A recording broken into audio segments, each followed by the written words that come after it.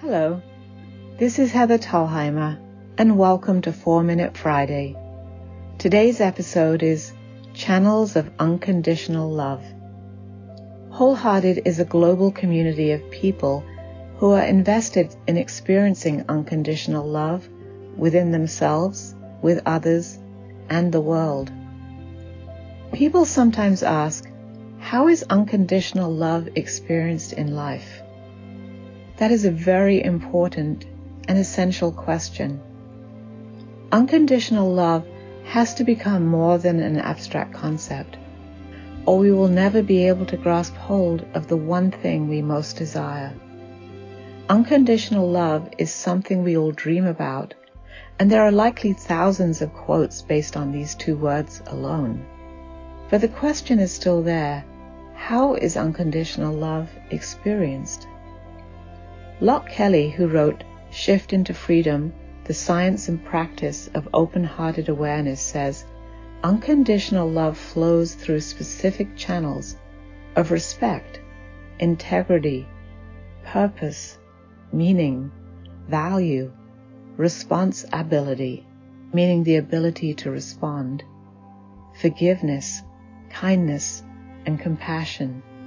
And these form the foundation of our new, naturally ethical lives. I like the idea that there are multiple channels that unconditional love flows through. We all receive love in different ways.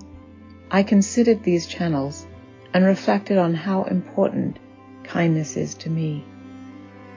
I invest in being a kind person. I have also craved kindness at times, in relationships where not enough of it was present. To me, kindness is like a cushion in our lives that softens the environment and sometimes makes the unbearable bearable. Kindness allows people to emerge from the shadows of their lives into a warm spring. In my world, kindness is definitely a channel for unconditional love. Ironically, I have met kindness in some of the difficult moments in my life. I told a story on 4-Minute Friday, episode 67, about being let go from my dream job.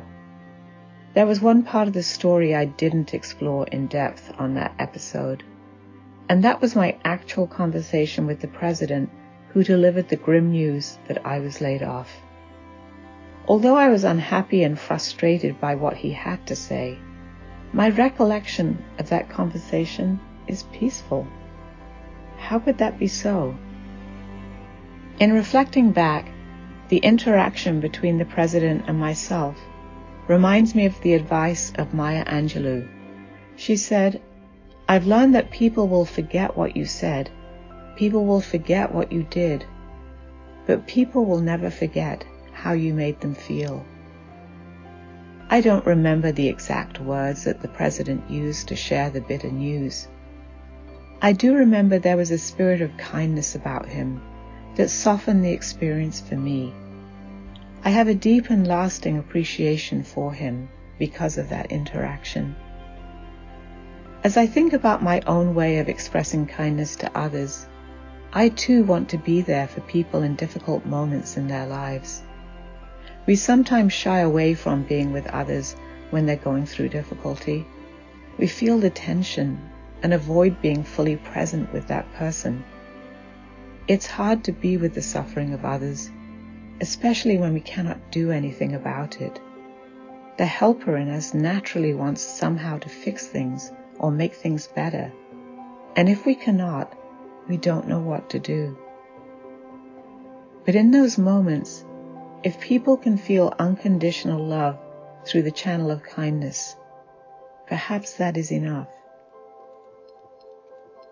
I am practicing the art of being present with people in my life. I want to simply be there for them, not as a solution to whatever their situation is, but as a loving presence that communicates acceptance and kindness. After all, they probably won't remember the words I spoke, but perhaps they will remember an experience of unconditional love. Thank you for listening. If you enjoyed today's episode, Be sure to check us out at beingwholehearted.com or on Instagram at wholehearted_official. And wishing you a wholehearted week.